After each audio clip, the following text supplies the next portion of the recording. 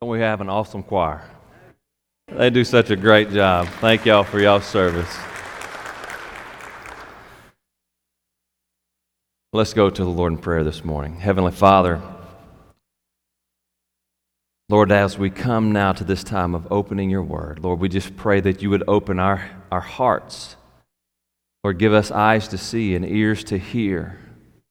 Lord, to hear your word to us today. It is your word, your command to us. So let us hear your word, and Lord, not just receive it as we would receive news from a newspaper, but Lord, that we would take it as your word to us, meant to change our hearts. May we heed your word. May we be transformed by your word. This I pray in Christ's name. Amen. Well, if you have your Bibles with you this morning, turn with me to Philippians.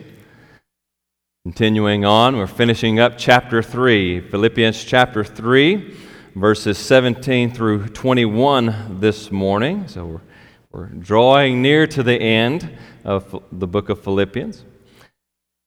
Now, if you remember in chapter 3 here, Paul he began chapter 3 with a warning telling us, beware, look out for the dogs, look out for the evildoers, look out for those who mutilate the flesh. So he's been warning us about false teachers. And then he moved on to contrast himself against the false teachers. So here's the false teachers, here's what they do, now here is me. And so he kind of contrasted himself, put himself up against the false teachers. And now he ends this little section of Philippians with this exhortation. Now, here's what you do with all that I have been telling you. So we are getting into that today, discovering joy, prudence in imitation. Prudence in imitation. That's what we're going to look at this morning. So as we read, then stand with me in reverence to the reading of God's holy word.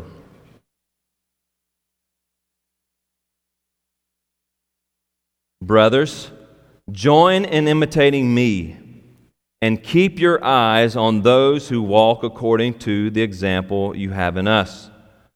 For many of whom I have often told you, and now tell you even with tears, walk as enemies of the cross of Christ.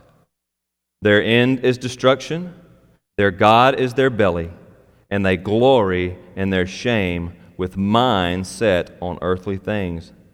But our citizenship is in heaven, and from it we await a Savior, the Lord Jesus Christ, who will transform our lowly body to be like His glorious body by the power that enables Him even to subject all things to Himself. Amen.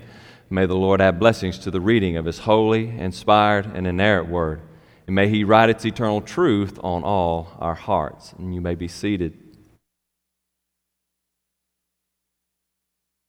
Well, today we return to this theme of imitation, of imitating, looking for examples, looking for mentors to follow and imitate. Now, if you've been following along with this study, with us in this study, you know that Paul has already been talking some about this.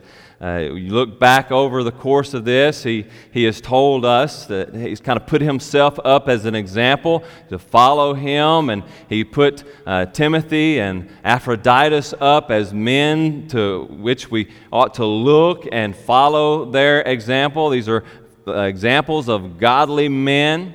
We should look to them, and now he returns to this same theme. It seems to be a prevalent theme throughout this book. Why is that the case? Why is this such an important thing for Paul to drive home to us? Well, I think there's two reasons. First of all, it's because we have a natural inclination towards imitation. We have a natural inclination towards imitation from our very beginning as little children growing up. The way we begin to learn how to do things in life is we look up to our parents and we watch them. We observe what they do. We observe how they walk, how they talk, and we begin to imitate them. Right? You young men, or you older men even, guys, you remember growing up as a child. Perhaps you were like me. I remember, my dad, he had his razor. He uses an electric razor, and so he had his razor out, and I would watch him. Well, then I wanted to imitate him, and so I would get his razor out, and I would stand there in the mirror and act like I was shaving. So we imitate by nature. We just imitate others. And that continues all life long. The way we learn how to play sports is we look at others who play sports and we imitate them. And so we have this natural inclination towards imitation. But there's another reason. The second reason, I think, is because there are many out there who are vying for our admiration and imitation. Have you ever heard the quote, imitation is the greatest form of flattery?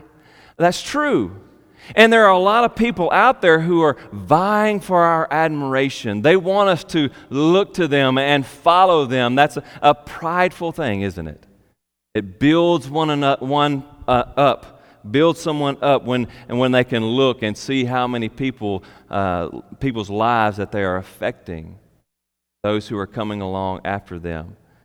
So we have this natural inclination towards imitation, and then we have a multitude of people out there who are vying for our admiration, longing for us to imitate them. And that is part of the problem here that Paul is dealing with.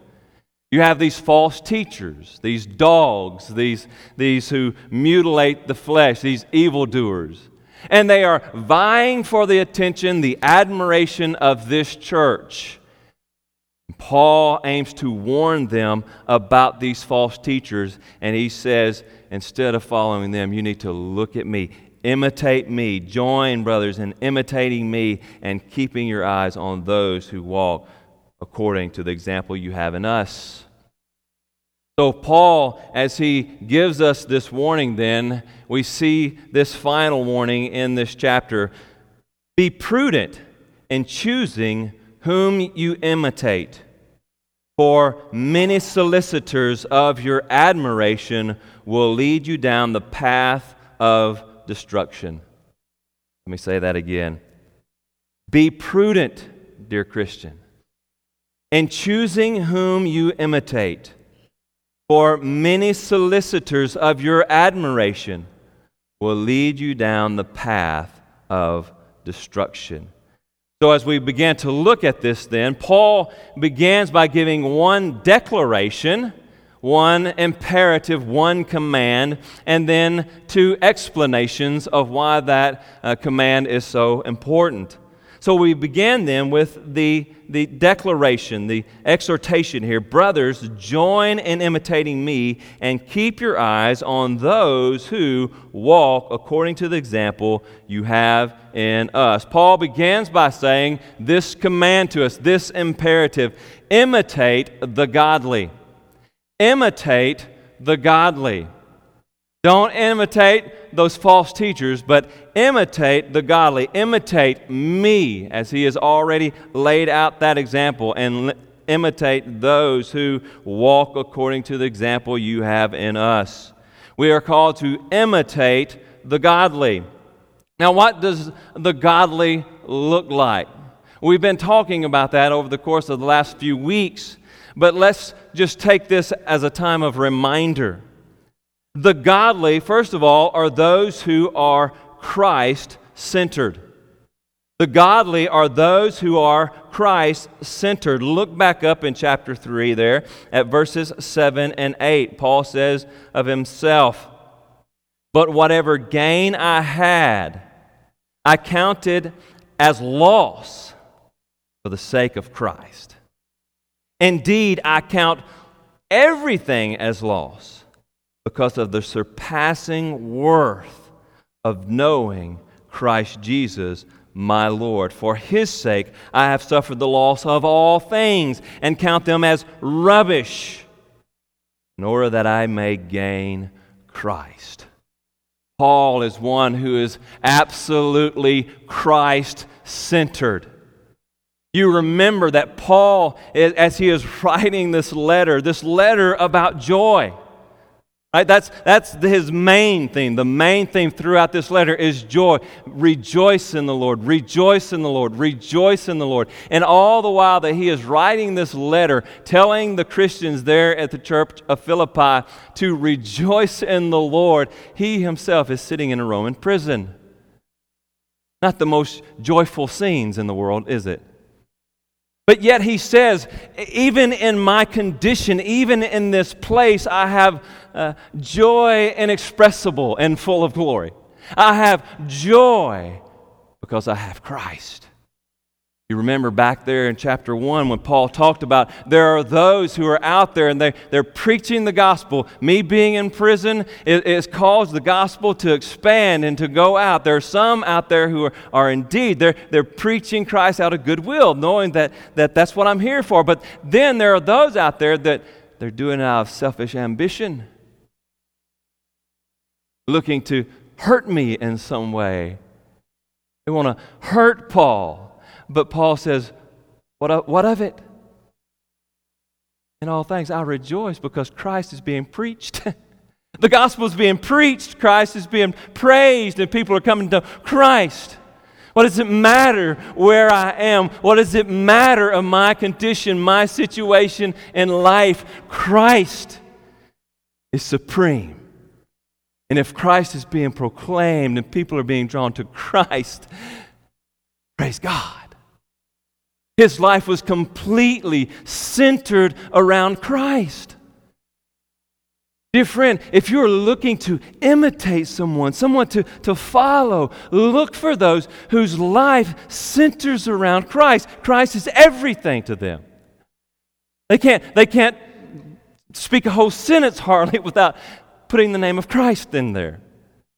And I don't mean that in a vulgar way. I mean that in a good way. They love Jesus. Look to those whose life is centered around Christ. And dear friend, let me just say, center your life around Christ. Be one of those who are worthy of imitation by centering your whole life around Christ. Everything must be about Him, must be focused upon Him, done to give Him glory and honor. If your whole life is focused on Christ, if your whole life is focused on Christ and building up your relationship with Christ, then everything else in your life will work out. You want to know how to raise your children up in a godly way? Focus your life on Christ. Center your life around Christ. Give them that example. You want to see your marriage thrive? Then you individually focus on Christ. Let Christ be the center of everything, and your marriage will be glorious. Whatever it is, if you are Christ-centered, you will know joy, everlasting joy, no matter the situation. And all will be great and grand. At every stage of life, you will be able to say, rejoice in the Lord always. Again I say, rejoice. Imitate those who are godly, those who are Christ-centered. The second characteristic of the godly here that Paul has kind of unfolded for us, imitate those who trust in God's righteousness. Those who trust in God's righteousness, verse 9, and be found in Christ, in Him, found in Christ.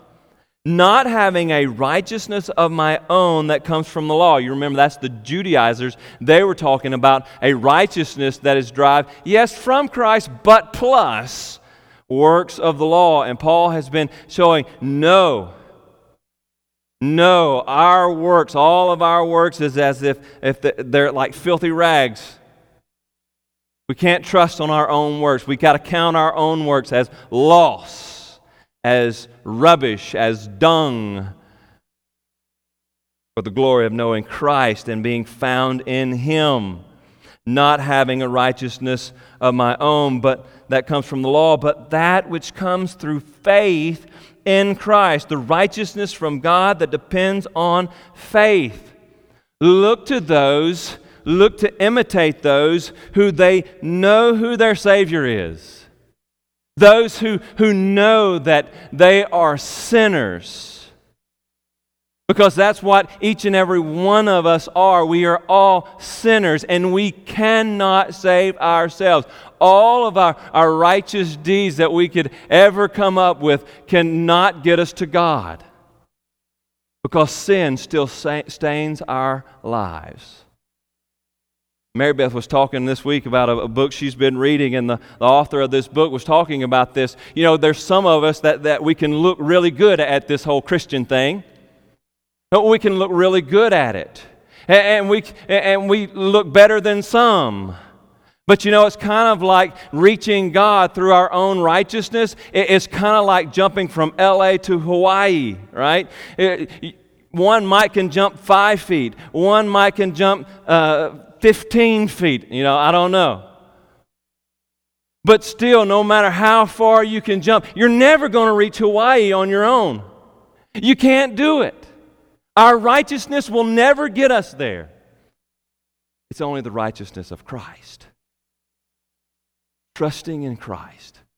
Knowing that He died on the cross, taking on our sin, and He was raised again so that He might clothe us in His righteousness, His lawfulness. So we don't trust in our own righteousness. The godly never trusts in their own righteousness, but trust in the righteousness of Jesus Christ. So the godly who are worthy of our imitation are those who are Christ-centered, those who trust in the righteousness of God, God's righteousness in Jesus Christ our Lord. And third, those who eagerly pursue godliness. Look at verse 12. Not that I have already obtained this or am already perfect, but I press on to make it my own because Christ Jesus has made me His own. That is, those who are godly, they know where they are in Christ Jesus. They know that Christ calls them to work out their own salvation in fear and trembling, because it is God who is working in you both to will and to work for His good pleasure, Paul has already told us in Philippians.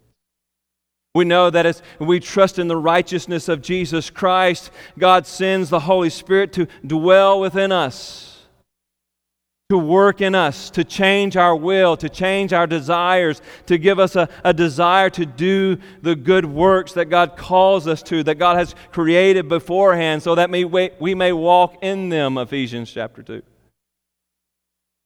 And so as we begin to look to Christ, we strive to see that life come to its fullest, striving for godliness, striving to become more like Christ, knowing that we'll never do it perfectly, but knowing that God is working in us to get us there. And so we strive towards godliness, forgetting about past sin, looking forward to what lies ahead, the godliness that God has called us to. So the godly who are worth imitating are those who are Christ-centered, those who trust in the righteousness of Christ, and those who eagerly pursue godliness. They want to be like Jesus. And fourth, those who press for the goal of God's call. Those who press for the goal of God's call. Look there in verse 14 then. I press on toward the goal for the prize of the upward call of God in Christ Jesus. Now this is very similar to that other one, but I think there's a slight distinction that can be made here. Look to those who are striving for the call of God in their lives. That is, those who are active in the church.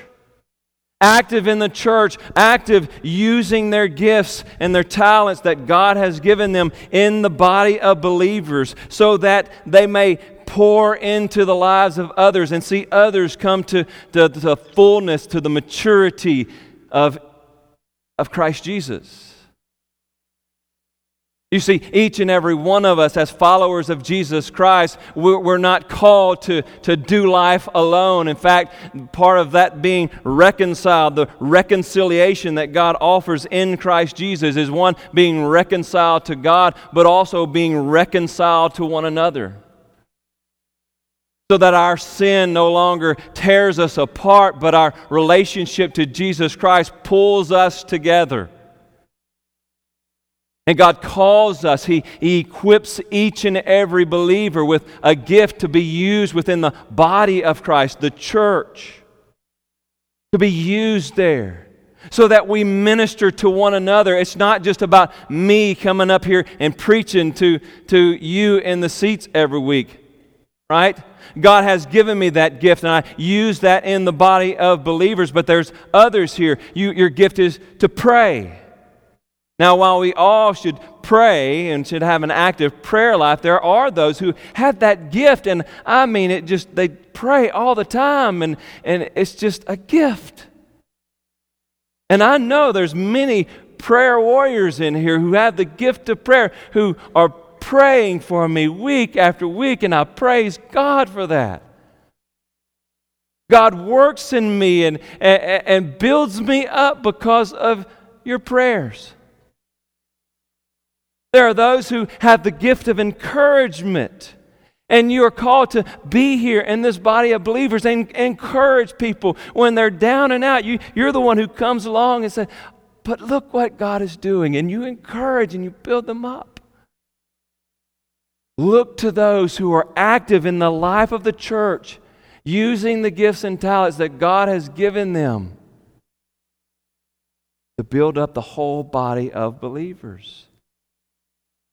You know, we know as we experienced, last December, I was called here, right? The pastor is called here. Brother Larry has been called here as a minister of music. Brother David has been called here by God to be a minister of families. But each and every one of you are called here. If God has brought you to this place and you're a member here, God has called you here. You have purpose here. A purpose to build up the whole body and to be built up by the body. So look to those who are working in the local body, pressing on to the call that God has put upon their lives.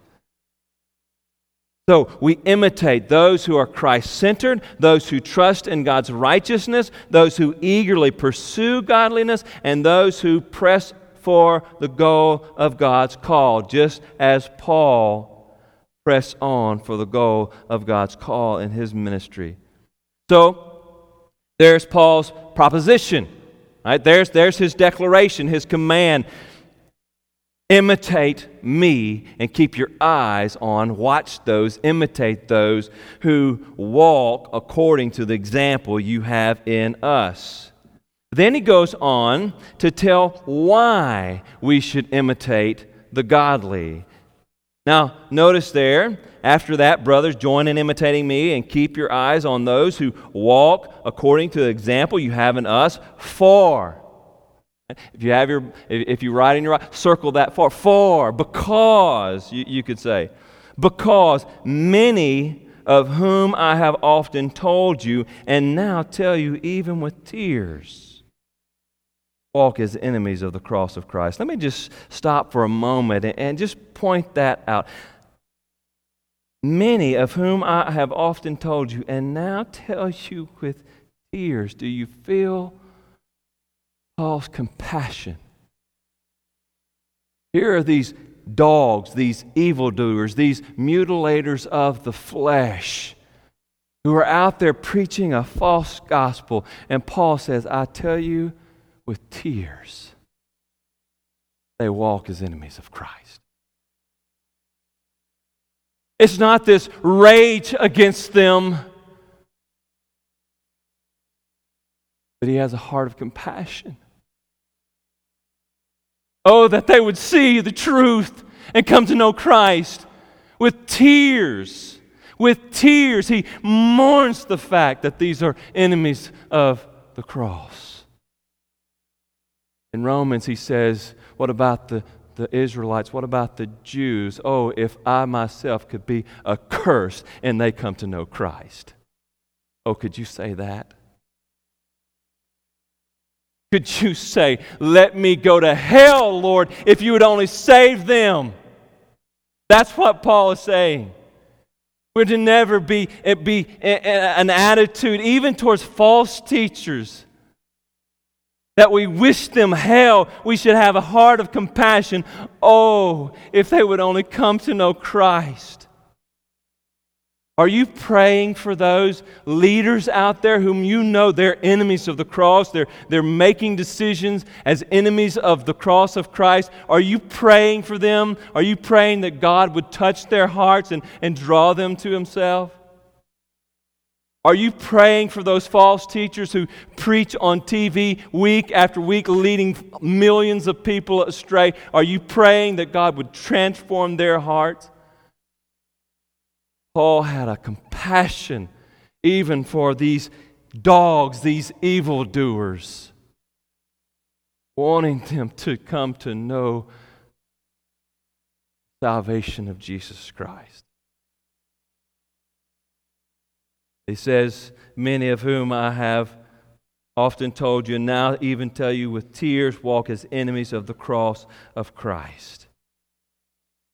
We are to follow, we're to imitate the godly because, one, enemies of Christ lead astray.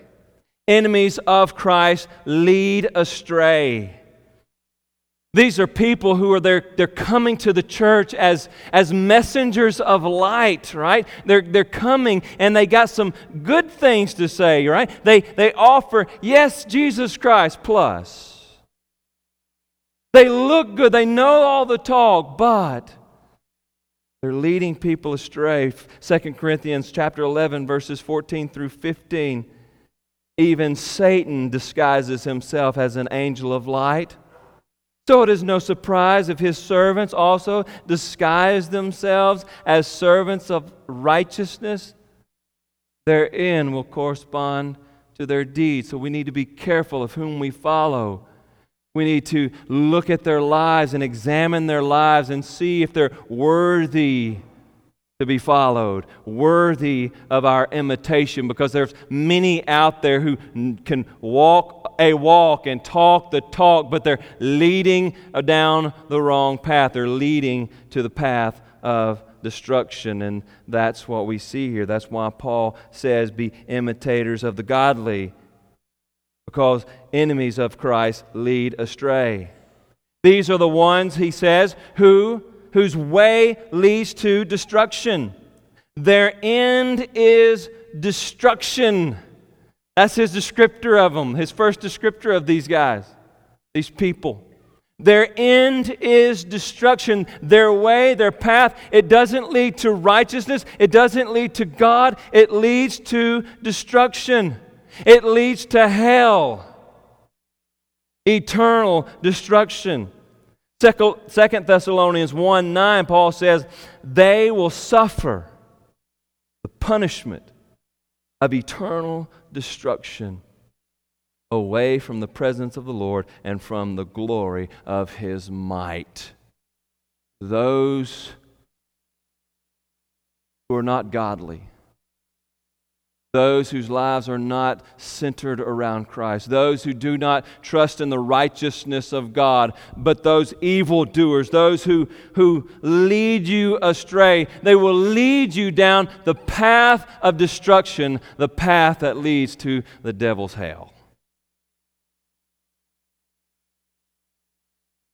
Those who are enemies of Christ, they are the ones whose God is self-desire. Their God is self-desire. Notice the second descriptor that he gives of these. Their God is their belly. Their God is their belly. What's Paul talking about? He's talking about their fleshly desires and their fleshly appetites. Belly here is metaphorical. It means here the desires for gratification of the body, the physical desires, the desires of the body. You remember there in Genesis chapter 3, as Eve was tempted by the fruit of the knowledge of good and evil, she said it was good she saw that it was good to the eyes. It was beautiful looking fruit. It looked so good. It was good to eat. It was tasty. You see, there's a couple of the things right there. Their God is their belly. Their God is for the fleshly desires. Those desires for material things, the things of this world. But the third thing there was that it was also desirable to make them like God. There's the pride of life. Those whose path leads to destruction, those who are enemies of the cross, their God is their own selfish desire, those base desires of the flesh. They want material things. They want worldly wealth. They want worldly fame to build up their pride. Look to who you are imitating. Look to those role models. What's their goal? What is their God? What is the greatest thing that they're striving to accomplish in life? Is it to build wealth? Is it to build fame? Is it to make themselves look good in front of a crowd? Don't follow them. Don't follow them. Their God is not Christ. Their God is their belly, their own base desires. Own base sinful desires, and their way leads to everlasting destruction. My goodness, look at our world. How many people are out here in our world vying for our admiration, and they sing about sex, drugs, and the accumulation of wealth and fame. And that's who our world puts forward as, this is your role model. This is who you ought to follow. Don't follow them. Don't follow them. Don't let that be the person that you imitate. In fact, block out what they have to say. Turn it off. Look to those who are centered around Christ. For those people, their path leads to destruction, but the godly who are Christ-centered, their path, their way leads to eternal life. So, these enemies of the cross are those whose way leads to destruction, whose God is selfish, base, desire, and who glory in themselves. They glory in themselves. Paul says they glory in their shame. What is he talking about? What does he mean they glory in their shame? Remember, this is talking about the dogs, the evildoers, those who mutilate the flesh. One of the things that these Judaizers were preaching and teaching was that, yes, you have to have Christ, but you also have to have circumcision. And if you don't have circumcision, then you're not going to be saved. You got to keep the law too. And Paul says that's baloney. That's baloney. It's not about circumcision. It's about Christ. And these are the ones who they glory in themselves. They glory in what they have done. They pride themselves in that which should be hidden in these Judaizers' case, the circumcision.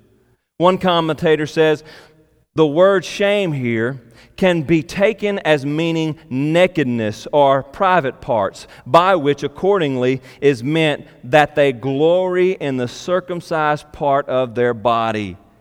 They don't glory in Christ. They say, look at me. Look at what I have done. Look at what I have accomplished for God. Won't God be so proud of me? And they're always drawing the attention to me, to myself. Don't follow them. Don't follow them. Run from them.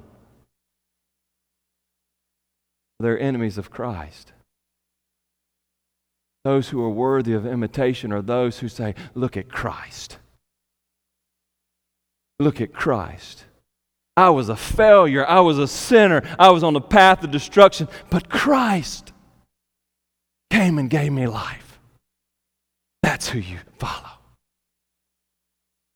Those who are enemies of the cross, those are the ones whose way leads to destruction, whose God is self-desire, who glory in themselves, and finally, who are worldly focused. And I think we've covered that much already. They are focused on worldliness, with minds set on earthly things. Again, these are the ones, their striving life is worldly.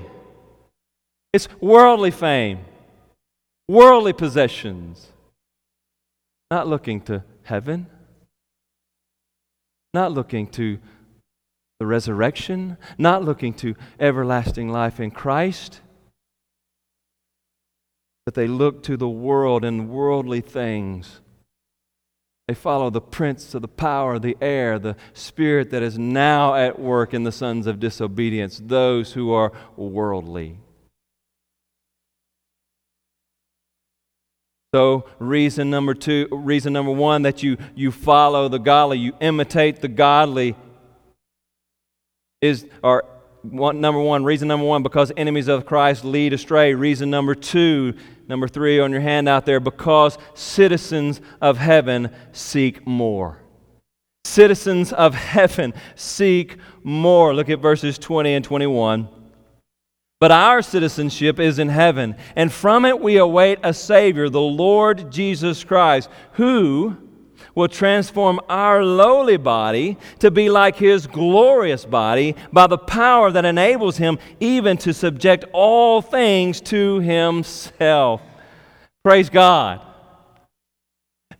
You follow the godly, because if you are in Christ Jesus, you seek more than what this world has to offer.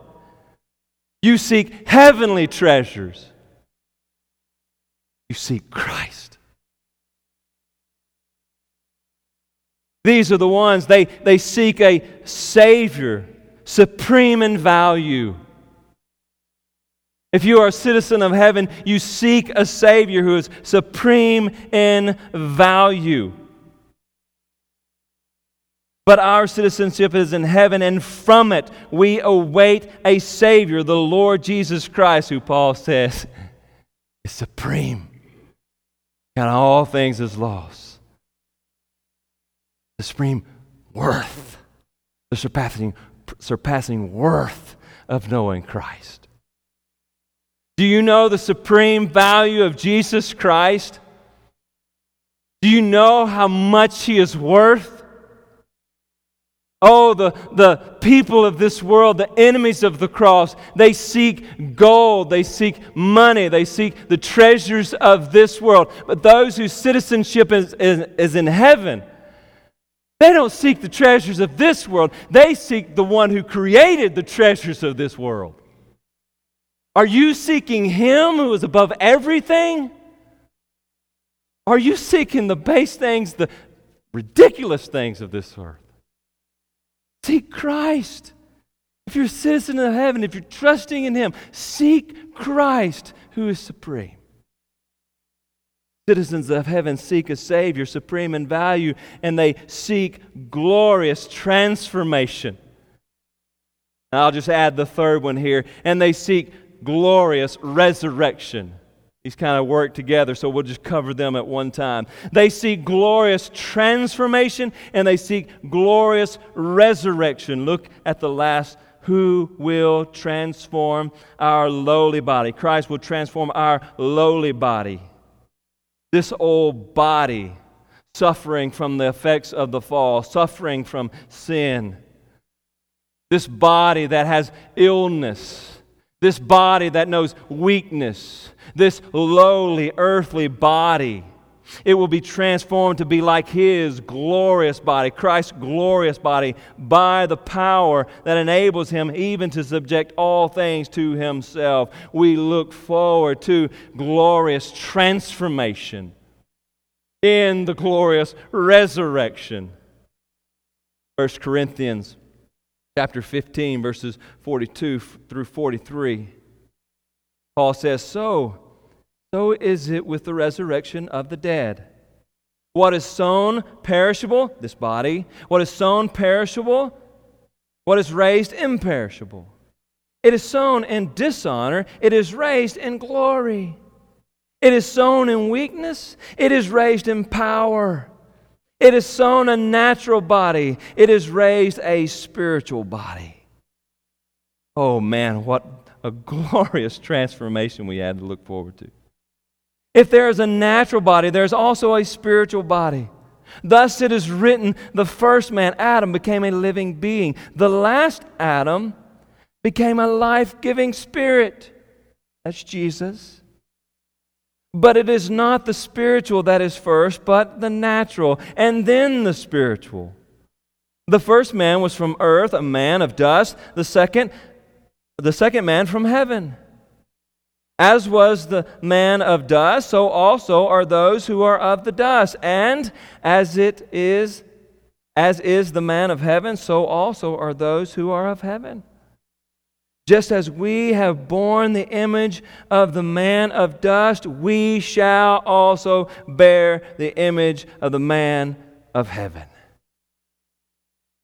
Dear friend, if you trust in Jesus Christ, if your life is in Him, then you look forward to the day of glorious transformation when this old body of weakness will be transformed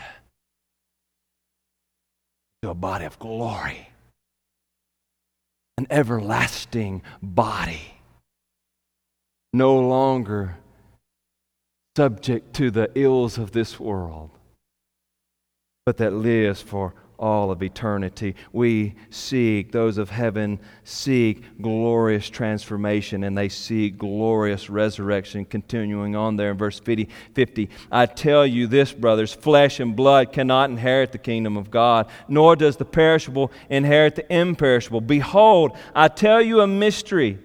We shall not all sleep, but we shall all be changed in a moment, in the twinkling of an eye, at the last trumpet.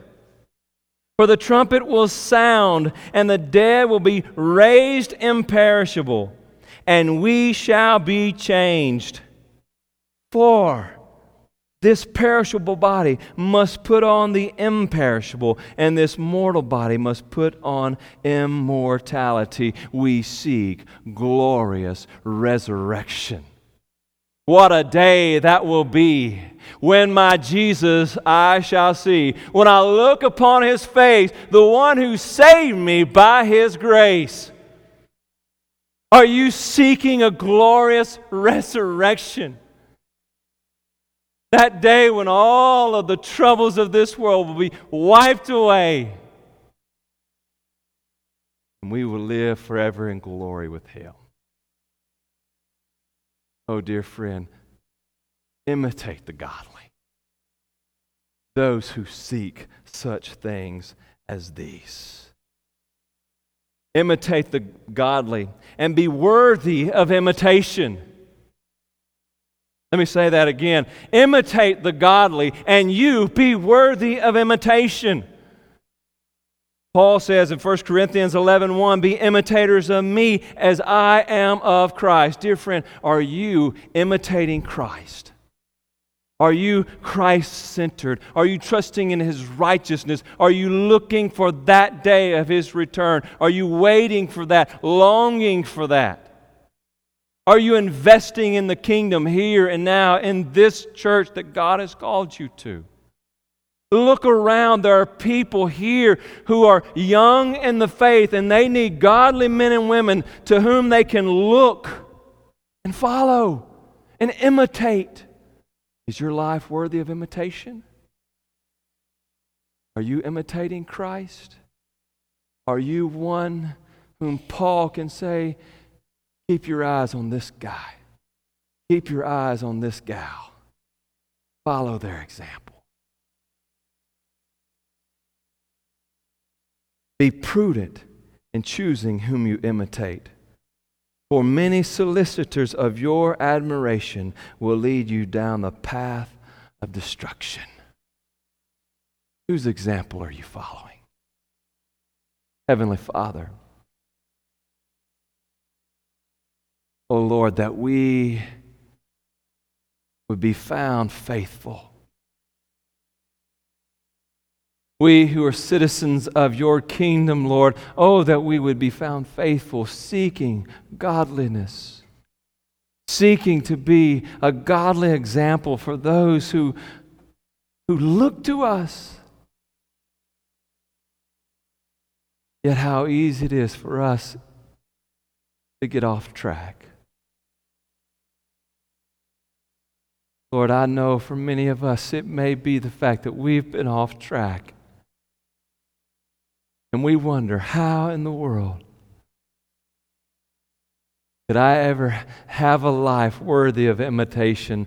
Oh Lord, let us be like Paul, forgetting what lies behind, looking forward to what is ahead, striving to the upward call of God in Christ Jesus.